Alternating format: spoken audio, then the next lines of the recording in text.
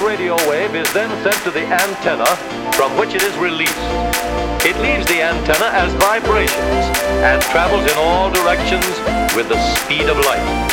The wave spreads out for hundreds of miles. And finally, your own aerial picks up a small amount of the original vibration.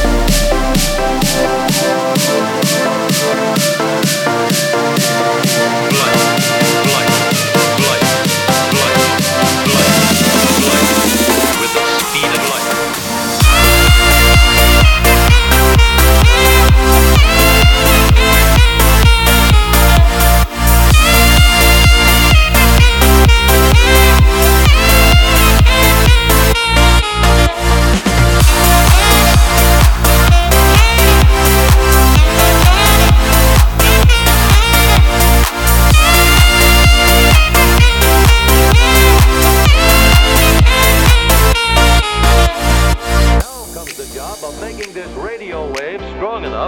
So that it will get to your radio.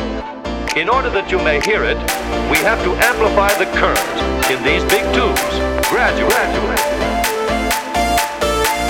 This radio wave is then sent to the antenna from which it is released. It leaves the antenna as vibration and travels in all directions with the speed of light. The wave looks a little bigger. Then it gets still bigger, more